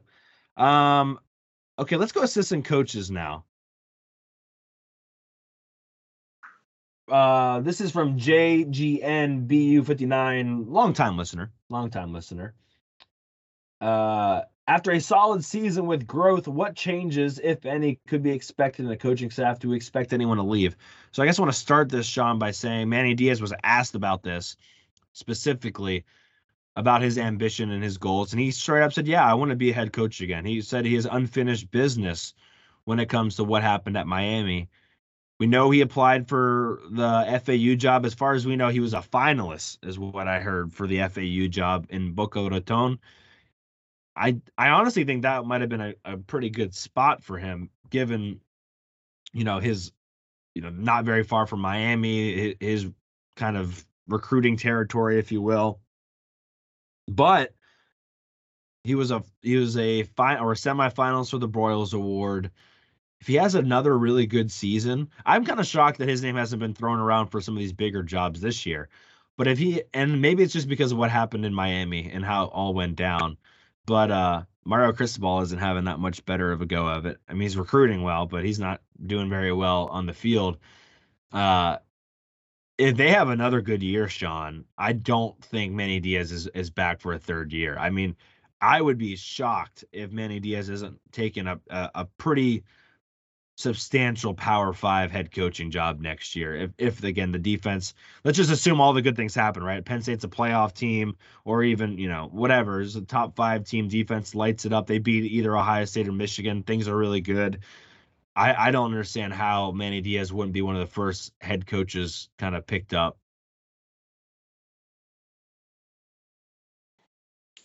Yeah, I would agree with that too. And Manny, definitely left the door open to, not just left the door open, but said he would be interested in going and getting a head coaching job, but it would have to be a great offer. And to me, and I know he was a finalist at least it was reported that he was a finalist for the FAU job. That translated to me a great offer as a Power 5 offer. And he would be holding out maybe for a Power 5 opportunity. And I mean, look, Manny was behind the 8 ball at Miami, getting the job, having a job during COVID. And I believe he was the head guy there. Was it 2 or 3 years? Was it 2019 to 2021, or was it just 2020 to 2021? I'm not sure. I think he was just a head coach for 2 years. Yeah, so he was, both years he was impacted heavily by COVID, and we all know how difficult that could be. And I've just been so impressed with him, with Michigan game notwithstanding, just how prepared his defenses are, how hard they play. And I mean, the guy, if you watch the press conference, he comes across as a head coach. Like, you just know he's going to get a head coaching job again, and he really should. I think he deserves another opportunity. And I would love to see it happen for him. And I hope we could hang on to him for another year. And I think we will at this point. Usually if you get in modern college football, if you get to the middle of the end of December and the guy's still with you, he's probably going to stay. At least he's probably not going to get another head coaching job usually, and because the jobs fill up so quick anymore. And I think that's huge. I think that's huge to be able to keep him on the staff for another year, because we were hoping for 2 years coming in, and it looks like we're going to get that.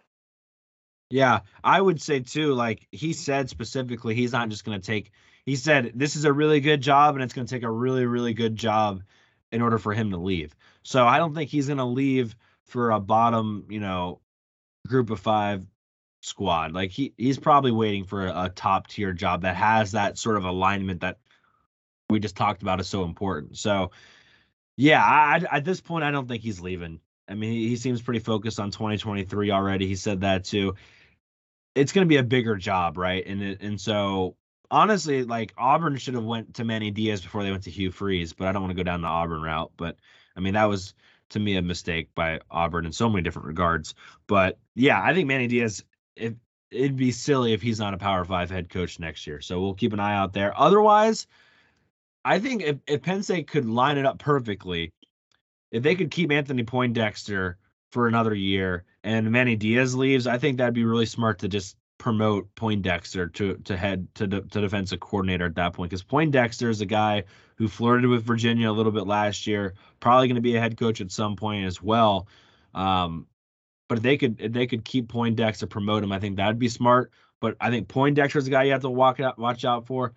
I think Terry Smith, you always have to worry about a little bit. I know he's been with Penn State the longest, but that guy could probably be a super duper really good head coach as well. And we know how important he is in the recruiting world.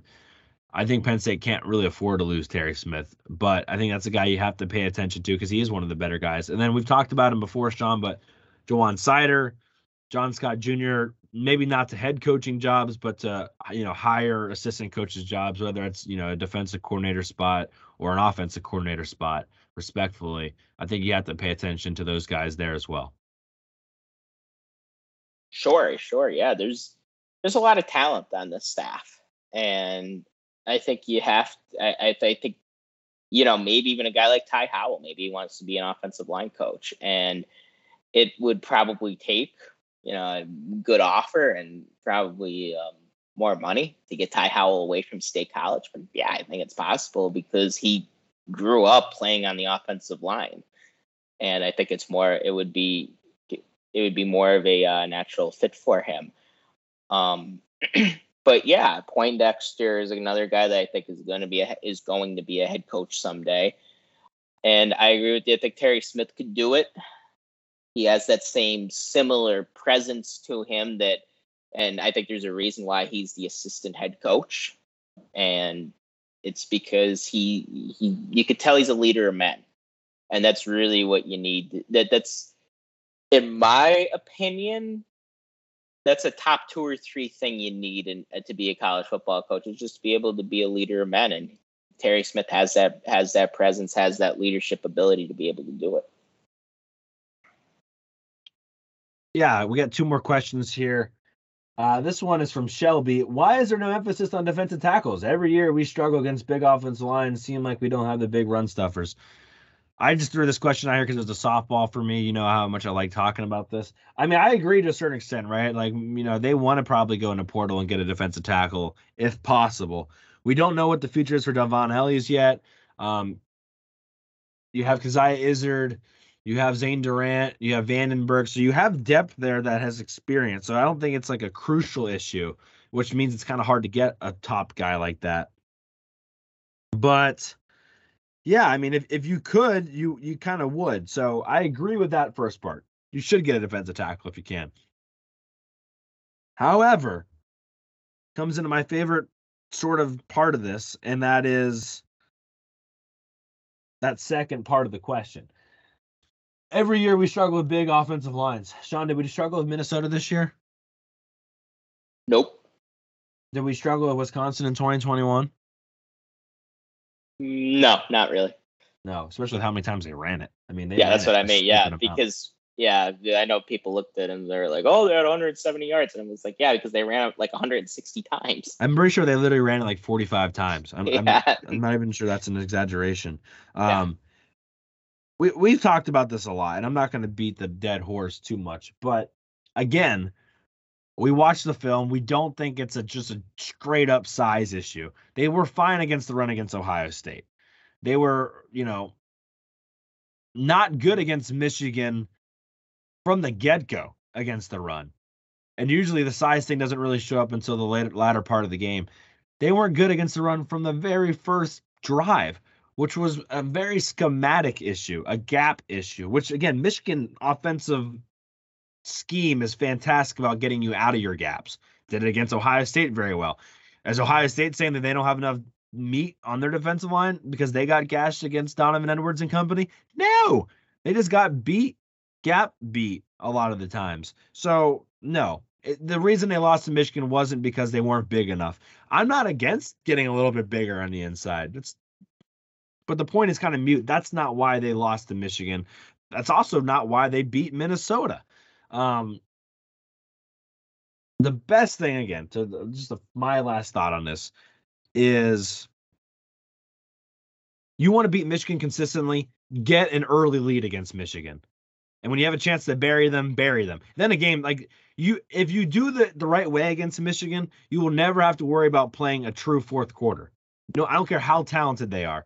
They are never going to be that great to come back and beat you. Like in Ohio State maybe has the capability of doing. But you got to step on them early. And when you don't, that is when, I mean, look at the Ohio State game. Ohio State had chances in that first half to put Michigan away. And if they would have, it would have been game over. But they failed to do it. They let Michigan hang around, and then eventually Michigan's able to kind of play their game, and then that's not what you want. That's really what you can't afford to let Harbaugh do. And we've talked about that so many times. So yeah, sure, go get a defensive tackle if you can. And I'll mention one guy in a second, but the size thing is overblown. Yeah, I agree with some of what you said, and I slightly, not that I disagree, but a little amendment to what you said. So yes, I think we need to get a defensive. I would like to get a defensive tackle in the portal, and the thing, and I sort of agree that we don't have a big run stuffer after PJ Mustipher is gone. And that's my whole thing is I don't see anybody on this roster that's going to replace PJ Mustipher. And yeah, that does concern me because I do think you have to, I like to have some beef there and not just have guys that are barely 300 pounds playing defensive tackle. I would like to see more beef, please. And yeah, I hear what you're saying about we do struggle against. Well, I mean, I hear what Corey's saying that it's kind of overblown because look, James Franklin's undefeated against Wisconsin in his time at Penn State. He has a winning record against Iowa in his time at Penn State, and I don't really think the reason we lost to Michigan. I don't think the reason we lost to Michigan was because they're bigger than us. I think they're more. But one of the issues that I think Ohio State and Penn State both have against against Michigan is they're not as physical as them. They both kind of got manhandled against Michigan this year, and that does kind of scare me a little bit. Now, it wasn't totally just getting manhandled as much as in Penn State's case, as much as it was missed gap assignments and all that. But I mean, they're just up front better than us most, if not every year. And they've been better up front against Ohio State the last couple of years. And yeah, that is concerning. And I just wish we had somebody to replace PJ. Yeah, and Brushfire has a good point on YouTube. Like, Michigan's also a very good running team. Like, it's not like this idea that Michigan was middle of the road and they just whooped us just because they were bigger than us. Like, A, they have good running backs. B, they have a coach that has been able to run the ball effectively pretty much wherever he's gone, whether it's Stanford, whether it's the 49ers. I mean, he's found ways in different ways to run the ball, and he deserves credit for that. Yeah, PJ Mustipher 318. Izzard, Vandenberg, and Ellies are all about 295. So they could probably, all three of those guys could probably get to the 305, 310 range by next year. But they're probably not going to get to that PJ Mustipher size and be as versatile as PJ Mustipher. But they're not far behind. I mean, just to give you a comparison, Hakeem Beeman's 264. So there's a difference between Beeman and Izzard, but Izzard's still not to the same level as Mustipher. So yeah, I agree with that. I wanted to add real quick, Sean, Quintrell Jamison Travis, JUCO defensive lineman in the 2023 class.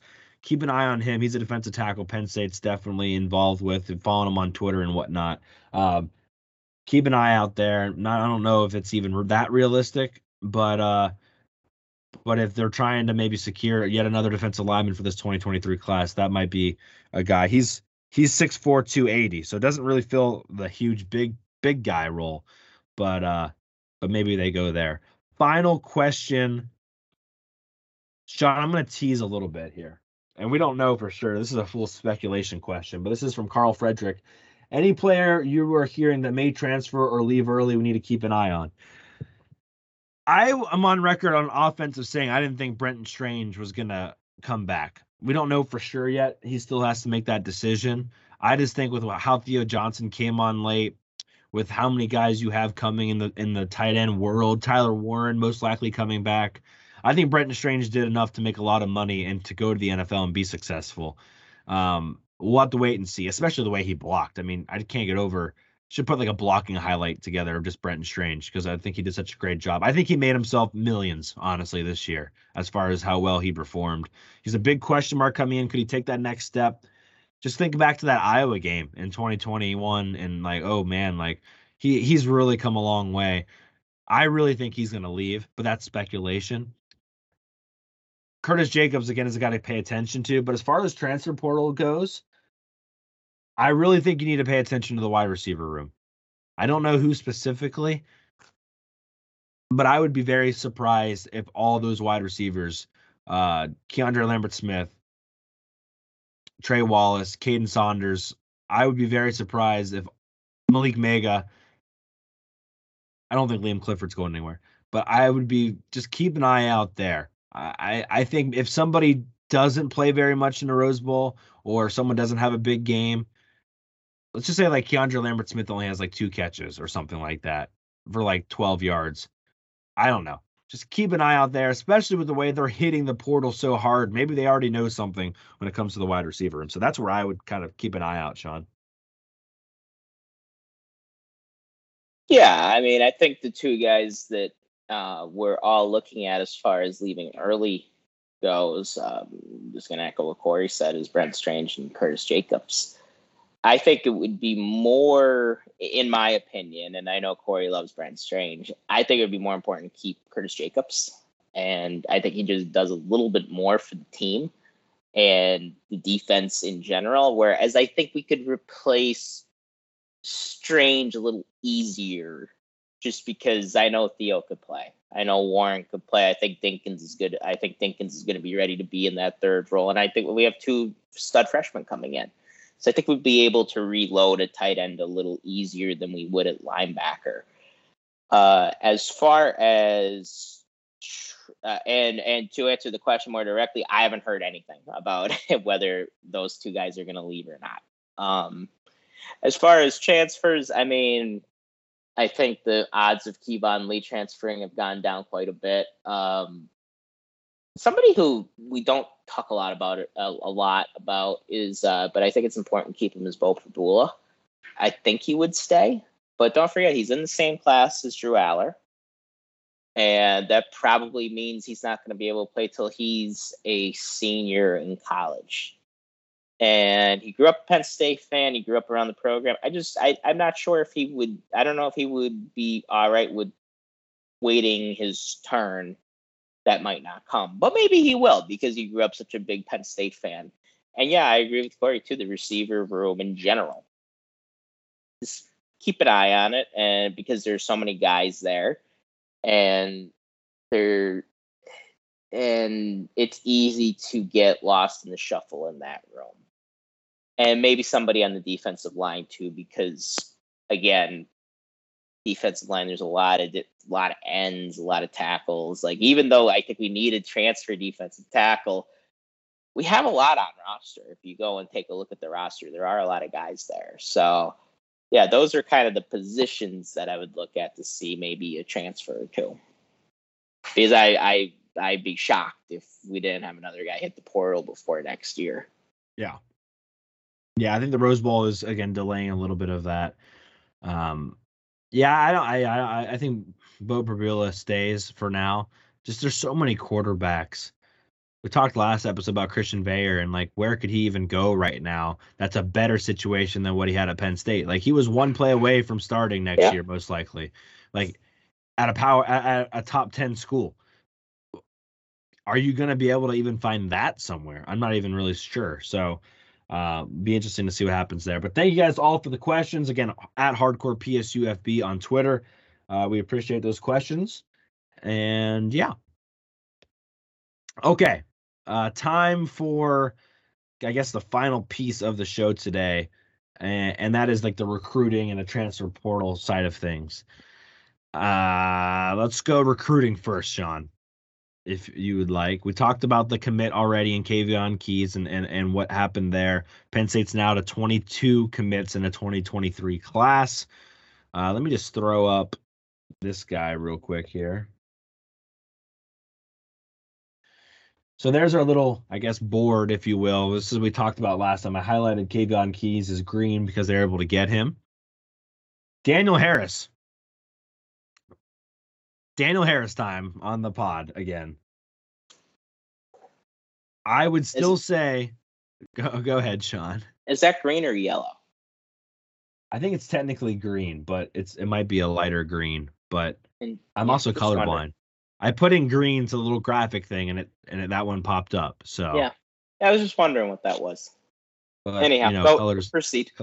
Colors aren't my strong suit. Yeah, I still would argue, Sean, that if you think you know where Daniel Harris is going, you don't know. Certain recruiting things. Again, we promote both 24/7 Sports and On3. Blue White Illustrated on YouTube has a lot of free stuff, so that's also a benefit that they have going for them. I would still say, though, if you think you know where Daniel Harris is going, I would say you don't know. I think it's very 50-50 still. We've heard rumblings that Georgia was ahead, then we heard rumblings that Penn State's ahead. This is going to come. I believe he wants to commit before, or at least during early signing day. So I think this one should come to close here in the next couple of days. But I mean, if you got a coin, you might as well flip it, because I think that's how close this one is right now. And this would, don't get me wrong, this would be a huge get for Penn State. If they ended up with Daniel Harris and Kavion Keys, as well as the two defensive linemen, that's a really strong end to the defensive side of things in this 2023 class, especially again after they lost TJ Parker. But I would say, Sean, it's anyone's guess where Daniel Harris is right now. Yeah, I think I've heard similar stuff about Daniel Harris. It's just 50-50. Franklin did pay him an in-home visit, so they got that out of the way. But right now, yeah, it doesn't really seem anybody has a clear edge, and we'll probably know by Wednesday. So by the time we talk to you, because Wednesday is signing day, we'll be able to either break the disappointing bad news or the exciting awesome news. And hopefully it's the awesome news. But yeah, it would be a huge thing for Penn State to be able to beat Kirby Smart on the recruiting trail. Georgia is being billed as maybe the new Bama. So I mean, Bama's still there, but they're kind of seen as either after Saban leaves or now as like the new powerhouse. So to be able to hold them off, I think would be really be able to. I mean, he wouldn't be technically a flip, I don't think, even though he decommitted. I don't know if that's technically a flip or not, but to be able to get him from Georgia's grasp would be huge, and I think we have a shot at him. So yeah, take that for what you will. And I do expect Cam Wallace to end up in this class. He just got crystal ball to Penn State, and I expect him to end up with Penn State. Penn State did an in-house visit to him or visit They him did. at school not too long ago. I think he is visiting Georgia Tech this weekend, or did visit Georgia Tech this weekend, but maybe just kind of check the box there to say, hey, we went and saw you. But yeah, I think that one might be wrapped up early this week, so I would expect the commit from Cam Wallace. Cam Wallace we talked about. Daniel Harris we talked about. Let me just throw that up here. Let's talk Conrad Hussey. I don't know if I have a thing for Conrad Hussey anymore. Penn State already used their in-house visit, so they weren't able to visit him again. But so I can throw my screen back up there. But I think there was a game they were going to be visiting, and Conrad Hussey was going to be there, whether it was his playoff game or whatever the case was, so that doesn't count against them. But Hussey has visited Florida State. He's been talking to Miami. I think he might even be visiting somewhere else this past weekend. I haven't looked lately. If you put anything on Twitter or whatnot. But he did post like a huge Instagram thing with him at Florida State a couple weeks ago. This has gone from, don't really worry about it, to maybe be a little bit worried about it. I think Penn State's, I would still, if I had to choose, say he goes to Penn State, but I think you got to be worried about Conrad Hussey now, as far as maybe flipping to Florida State or maybe to Miami. I would say, by the way, Daniel Harris, if he does commit to Penn State, I would call that a flip, just by the way. But what are your thoughts here on Conrad Hussey? Yeah, I mean the flip, we'll call it a flip because it's kind of like how we call a four-star guy if he's a four-star guy one place. So we're gonna call it a flip here. Conrad Hussey, yeah, I mean it looks like he's probably gonna end up in Penn State's class, but while every other commit, I'm pretty much at 90-95% at least that they're going to stick. I never feel 100% sure that they're going to stick until they sign on the dotted line. Hussey, I'm probably at about 75 to 80, and so that's a little concerning, but I still think he'll end up at Penn State. But when you have a Florida guy who has visited multiple Florida teams and you're trying to get him to Pennsylvania, yeah, just logic tells you, that could present problems. And I think he ends up at Penn State. He's been very clear with the staff. It doesn't look like he's doing anything weird, which is good. Anything weird as in going behind the staff's back and the staff finding out on Twitter that, Conrad Hussey's at Florida State this weekend. And I don't think that type of thing has happened. So I do expect him to end up at Penn State, but you never know. Yeah, and it was their state championship. St. Thomas Aquinas finished 14-0, won the state championship, 38-21. So I think that's what James Franklin and company were at. Yeah. King Max on that team too, so they were able to watch both of them. Yeah. And I don't think, as much as like the teammate thing, I don't think that has affected either Mac or Hussey as much as maybe you'd want it to, as far as keeping them. But yeah, I think that's one you got to keep an eye on. If they end up with Daniel Harris, Cam Wallace, Kavion Keys, and Conrad Hussey, I think that's a pretty strong hold to the end of the to the end of this 2023 class. Again, maybe Hussey waits and doesn't sign on early signing day. We'll have to wait and see. Obviously, the staff would take that as a big red flag. Yeah. But that's where the class stands. Again, it's hard to really argue with how Penn State has finished this thing off. If they can get Daniel Harris, Cam Wallace, and Conrad Hussey, I mean, that'd probably move them close to top 10 probably. So just again, credit the staff because they have put in some serious work here down the stretch.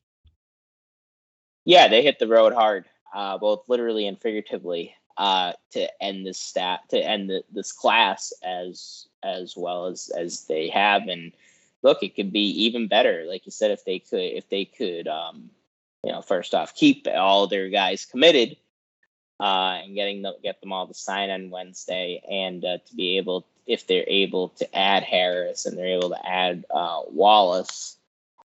With flipping Kavion Keys and bringing in and flipping Mason Robinson and I almost said Mason Rudolph and Joseph Mpoye. I've almost said that so many times. It's been unreal how many times I've wanted to say Mason Rudolph, and I just don't know why. Still only 5 players in the transfer portal for Penn State. I saw Rodney McGraw officially was offered by Louisville. Again, Christian Veyer has been very quiet. I haven't heard very much at all there. Jeffrey Davis, I haven't heard very much about, and neither Malik McNeil or Devon Townley. So that's all they have right now. We'll keep an eye on it, but not a lot of movement so far for those guys. No instant, portal, then they find a new home. So keep an eye out there. Portal needs hasn't really changed, right? Wide receiver, they lose Mitch Tinsley. They do lose Parker Washington. I think we still think they might take 2 if possible. Defensive line, just like the fan question said, hey, are you guys going to take somebody? Well, I think they need to. And then offensive line, I think hasn't maybe calmed down a little bit. Again, some of the guys they've really wanted are just probably not wanting to maybe be a backup. And that's the tricky thing about having a really good offensive line coming back. I guess I should mention, too, we said it was likely that Juice Scruggs would enter the NFL since accepting the Shrine Game. He did say in the press conference that he hasn't made a decision yet. So although we still think that's likely going to be an NFL decision, officially the decision hasn't been made yet. Cornerback, what's his name again, Sean, that I don't even know if I have it on there. The guy from Wake Forest, that seems to be picking up some serious steam. Gavin. Yeah, he's visiting soon. Yes, he put it out there, visiting. Gavin Holmes. Gavin Holmes, thank you. I think he's visiting the first weekend in January, second weekend. Is it the 8th and 11th? Something like that? Yep. Yeah, so it would be big to bring him on board because I in my opinion, we need another cornerback. Yeah, January 7th through 8th, he will be visiting Penn State. Most covered snaps without allowing a catch among Power 5 corners. Gavin Holmes was first with 41. So I think he's visiting Texas at some point too. So you got to keep an eye out there if anything happens there. Receivers, Sean.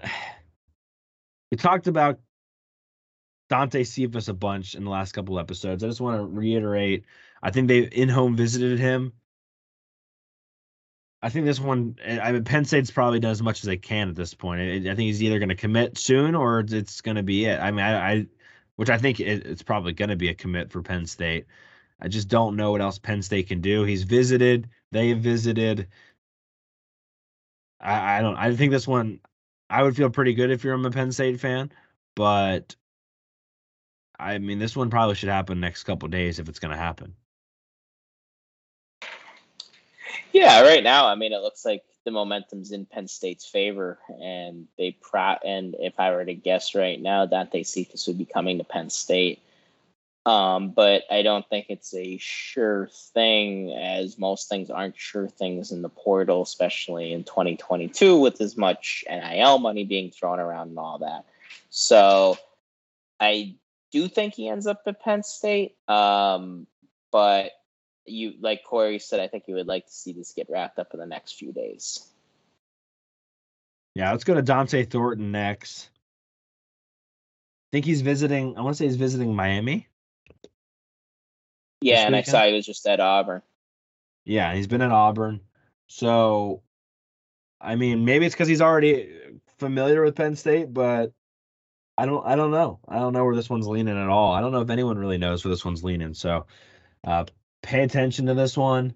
But I think maybe Dante Thornton took a step down on their personal board because of this next guy, and that's Caden Prather, who I think Maryland's still very involved. But I don't know, Sean. I mean, you think this would have been a slam? Either one of these guys, you think would have came to Penn State, or at least would be severely interested. I just don't know how much of the interest is really there. Well, I think Prather's very interested. I don't know about Thornton though. I think Thornton. I mean, I haven't really seen much in Penn State's direction with him. I think Prather's really interested. I think Cephas is really interested, and if they could land both those guys, that's huge for next year because they both give you a little something different. Like Prather is a more physical type receiver, and Cephas, definitely has some wheels. So I so I would love to be able to land both of these guys. I think Corey and I basically agree that we wouldn't want 3 receivers, but we probably need 2. So if you were able to bring in 2 high quality guys like this, I think you'd take that any day of the week. Yep, I think so too. And again, I think cornerback is very much involved as well. But I think the focus is on a 2023 class at this point, and the portal will probably pick up quite a bit after that. But we'll have to wait and see there. Any other final thoughts, Sean, on the 2023 class or the portal? Well, I mean, I just want to say this will be the first full recruiting class Corey and I have covered together. So, yay to us. And this I really like the way they're ending this class because right before the season started, really, I'm not saying it took a nosedive or anything, but we lost a lot of momentum on the recruiting trail. We had some decommitments. We had some guys that we really thought were going to end up at Penn State, not end up at Penn State. And I think it kind of took the wind out of the recruiting sails a little bit. But now you see the way that it's wrapping up and that it could wrap up even better. And we could end up as, I think right now we're 12. We could end up 11, conceivably. Yeah, that's a really strong way to end the class. And I know nobody feels bad for James Franklin with how much he gets paid and everything, but the amount of time and effort and just commitment that he's put into this class, especially in the month of December, I mean, you have to give him all the credit in the world. I know his plane actually broke down in Florida. A fun little story from Media Day too that we forgot to mention. And he had to get to Fort Lauderdale, and he actually hitched a ride with Dabo Sweeney, who was flying down there for the Orange Bowl some media function for the Orange Bowl. So I thought that was an interesting aside, and it's because they're getting the most out of the private jet miles. So, he's been all over, and not just him, but the whole staff in general. So really, really strong way to end the class. Yeah. From Kansas to Florida to out west. Yeah, they've been everywhere. Plane, helicopter, car, everything. So, yeah, we'll have a lot more on Wednesday night. Again, early signing day starts Wednesday. At Hardcore PSUFB is the best place to be. I'll probably have the Twitter up all day on Wednesday. It's just going to be a frenzy of whatnot. So pay attention there, and we'll be back Wednesday night to break some of this down. So hope everyone has a fantastic week. I hope you have a fantastic rest of your Sunday. Sean, any final thoughts before we skedaddle?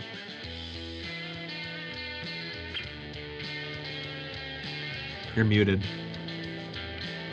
I was like, yeah, enjoy the NFL today. Look for some Penn State guys in the NFL, and yeah, everybody have a really good Sunday. Make it a Sunday fun day. Fun day. Yeah, make sure you've liked the video if you're watching on YouTube and you've subscribed to wherever you're listening, whether it's on YouTube or on whatever podcast directory. Drop a 5-star review, get a free sticker. Again, check Twitter a little bit later. I'll probably get the giveaway thing started. So that's all we have. For Sean Kane, I'm Corey Listoki. You've been listening to Hardcore Penn State Football. See you guys later. Bye, guys.